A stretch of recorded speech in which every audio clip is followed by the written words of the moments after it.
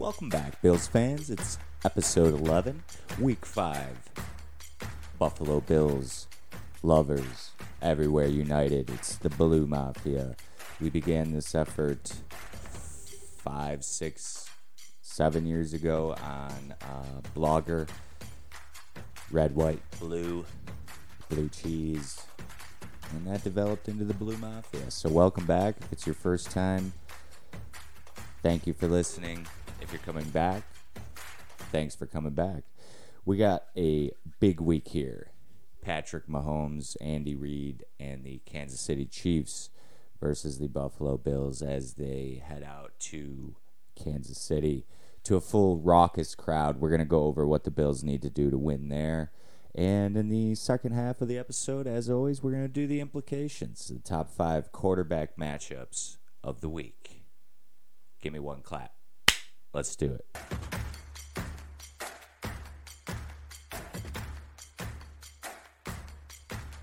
So the Chiefs, here we are. Chiefs have not been sub 500 since, I believe, the Alex Smith era. I was looking at some old film this week. Can remember the Bills taking down Alex Smith and the Chiefs a few years back on a Trey White takeaway tray game ender. Also can remember a beautiful ball by the one and only J.P. Lossman. 2 weeks in a row, I wore the J.P. Lossman jersey. This week, I am wearing the Houston Gamblers Jim Kelly jersey, official, stitched. So, Lossman, quick aside for Bills fans here. J.P. Lossman did not get a lot of love 2 minutes ago. J.P. Lossman was a Cali boy. J.P. Lossman came to the Bills just a few years after another Cali boy named Rob Johnson. Doug Flutie, Rob Johnson was probably one of the biggest quarterback controversies of all time. Lossman would eventually be threatened by the presence of Trent Edwards. A lot of Bills fans then would somehow fall in love with the check down Trent approach. We had such good running backs. Lossman was never really loved in Buffalo, but go back and look at some of the film. Some of the balls he used to throw were unbelievable. I put one on Twitter. He had a 2-minute drill in 2006 with 22 seconds on the clock after David Garrard had taken the Jaguars down the field at Ralph Wilson. JP had a very, very Aaron Rodgers-like throw down the sideline to Roscoe Parrish, and it reminded me of a theory I've had for years, and I'm not a huge Aaron Rodgers fan, but I've grown to like him over the years, and I like the way that he's evolved into an old wily vet. And it's sort of sad to think about J.P. Lossman coming out 1 year ahead of Aaron Rodgers. You start to think about, what if J.P. Lossman ended up in Green Bay behind Brett Favre in that system with that tutelage? You just wonder, Guy like me, anyway. I wonder. A lot of people are probably out there like J.P. Lossman fucking sucked. But I saw a lot of passes that only J.P. Lossman could make. And if you go back and look at Aaron Rodgers as a rookie, he's holding the ball up here. His release looks different. You just wonder, some of these natural Cali boys. I see a lot of J.P. Lossman and Aaron Rodgers, and that's my final thing on that. So go back and check out the old film, kiddos out there. J.P. was a baller. But we're going out with a different type of quarterback this week. As we know, the general Josh Allen has gotten back on the horse after somewhat of a quiet week 1. A lot of people writing off the first loss, as we know. But I've got a few things here. You can go back and check out the Hump Day Checkdown and read some of the more detailed things here. But a couple of my notes on what the Bills are going to need to do. Obviously, as we know, it's not easy to stop the Chiefs, but a couple little things that the Bills could do better. Third down, in a combined effort, I want to say the Chiefs were somewhere around 65% in both games, and the Bills were somewhere around like 38, 37% on third down in the combination of both games. And both games took a very similar kind of tone where there was game one involved a lot of Clyde Edwards-Helaire, which dominated the game. And that was very early in the no fans in the stands era, if you remember. And game two, obviously we know we don't need to go back, but little bit of complacency in the first half led to some field goals, and obviously we weren't able to get stops. A couple of big long drives by the Chiefs. But beyond third down, what are the Bills wide receivers going to do against a physical Chiefs team? Last year there's footage, multiple kind of physical altercations, Stephon Diggs getting tossed around.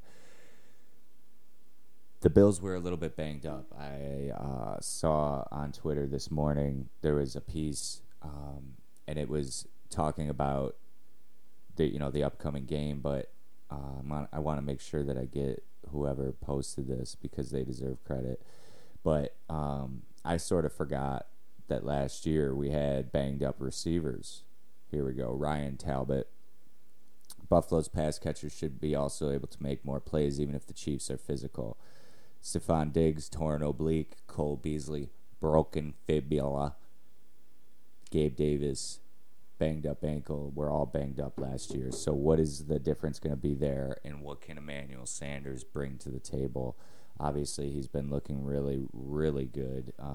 Hopefully he can last 17 games. But what difference is he going to make? Because the Chiefs are a little bit thin. They know that their defense is not good, so they're statistically not good. So few injuries, but you got to think that they're going to try and do some creative things. So I'm sure that's going to open up some one-on-ones for guys like Emmanuel, guys like possibly even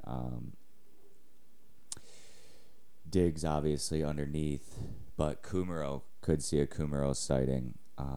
Keep your eye out for him on some sneaky stuff. But Gabe Davis has been quiet all year long, and you got to think that they're somewhat saving him and also getting getting Emmanuel Sanders a little bit more involved so he could get into the swing. But you got to think Gabe Davis has himself a week this week because we're going to get a lot of one-on-ones, and got to be better on third. Josh Allen, as we know, very up and down sometimes, but he's got to be better percentage-wise.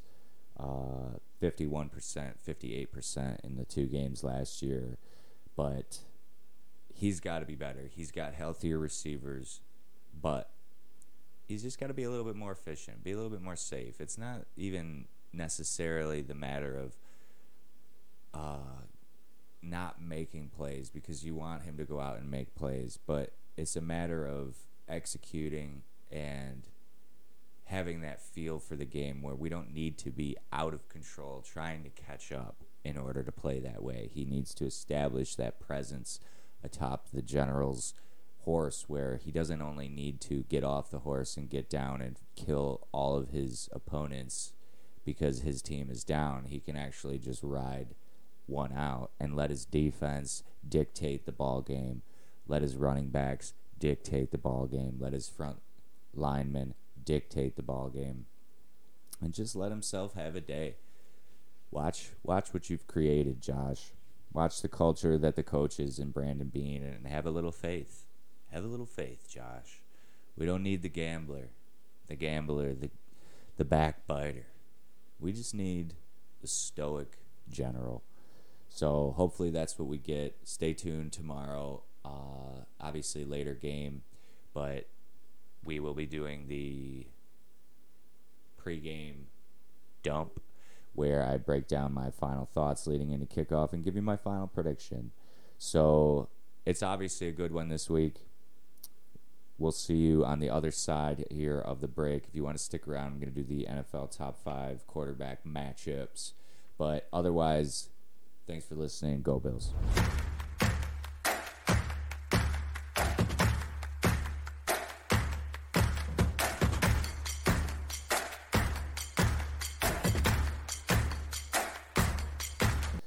All right, y'all. We're back with the NFL implications, where we're going to break down the top 5 quarterback matchups. You got 5 games around the NFL with big implications. You got me? We're going to move our hands around like this, like they do on ESPN, because this is what you got to do. So let's do it. First one, Packers Bengals. Rodgers has got to come out to the East Coast and take on Joey Bags Burrows, who's got a lot of talent on the outside. T. Higgins returning. Last couple times the Bengals have taken the Packers, surprisingly, but that one is going to be interesting because Bengals fans are really feeling good about themselves right now, but can they take down the master wily veteran and Aaron Rodgers? Secondly, we have Browns Chargers. This is probably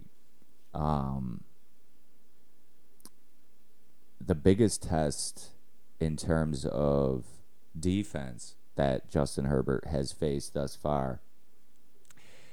On the other side, Baker Mayfield is fighting through a left labrum, and it's interesting because I was just saying how he does not look good this year to my buddies, and he, as I've said here on the pod, seems to play with a reckless abandon, but then when they are up, he loses a little steam, and they don't seem to use him very much. But then last week, he's throwing bombs at the end of the game, even though they needed to close it out. Finding out that he's got a torn labrum makes a little bit more sense as to why he's playing the way he is. But Justin Herbert is on fire, and he's got several good games lined up. He's already being crowned in the top 5, top 10, whatever top you want to name. The guys on ESPN are saying, he's the real deal, so he must be right.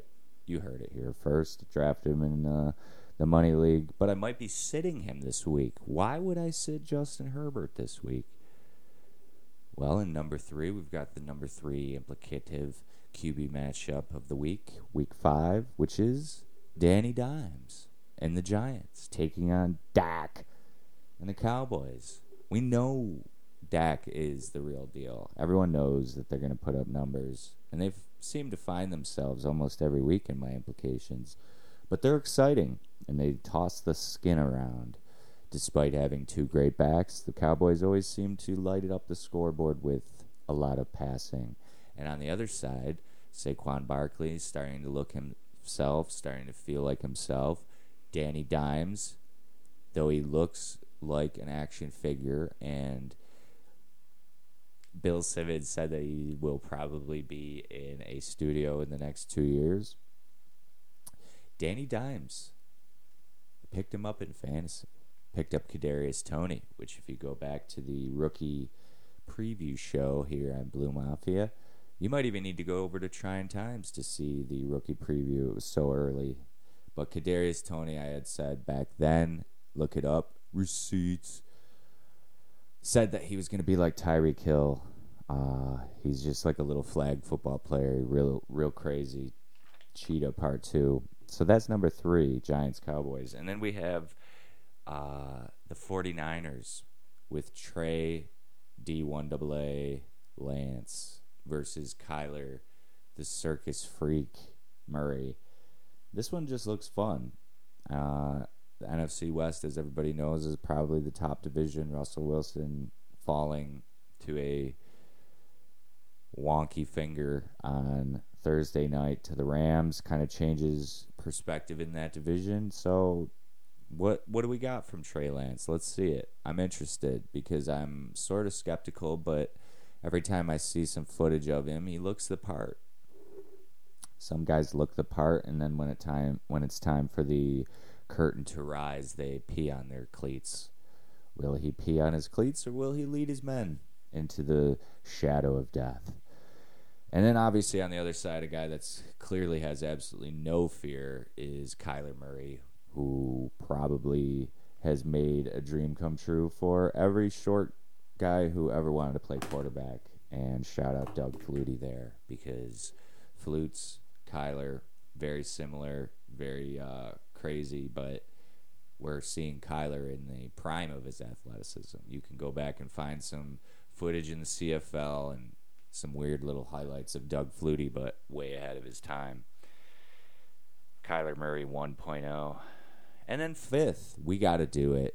We don't usually put the Bills in the top 5 quarterback implications, but this week we got a monumental matchup between Josh Allen and Pat Mahomes. His mother doesn't like when people call him Pat. The Chiefs fans apparently didn't like when Josh Allen tossed the skin in their defensive lineman's face. I have a feeling this one's going to get a little bit chippy, a little bit ugly. And with the way that Josh Allen threw defensive linebacker's skull into the turf last week, as much as I enjoyed seeing it, it makes me a little bit nervous how that unwritten rule of respect that I've talked about here on the podcast of, do guys take you out when they have an opportunity or do they not? And when I see Josh doing something like that, it makes me nervous because then, what do 30 other teams around the league defense, what do they think of that? So what will the Chiefs do? And what will the new look Bills pass rush do against the Chiefs? Saved this from the first segment, but I'm very, very excited to see how the Jolly Green Giant, Greg Rousseau, AJ Epinesa, Mario Addison, Star Lotulelei, Justin Zimmer, I'm very excited to see the level of intensity that they can bring to getting to the passer, and not only getting to Patrick Mahomes, but understanding that he's going to try to extend the play. Keep an eye out for Mahomes just doing his little duck run over to the sideline on 3rd and longs if and when he's got a spot to run. We'll probably have to keep a spy on him, but good luck running away from Greg Rousseau. I have him having a breakout game. Big prediction here, Greg Rousseau fucks up Patrick Mahomes' night in Kansas City. So, thanks for listening, everybody. Remember to subscribe. Save on YouTube, save wherever you listen to pods, because we're here every week, baby. Blue Mafia. We'll see ya. Go Bills.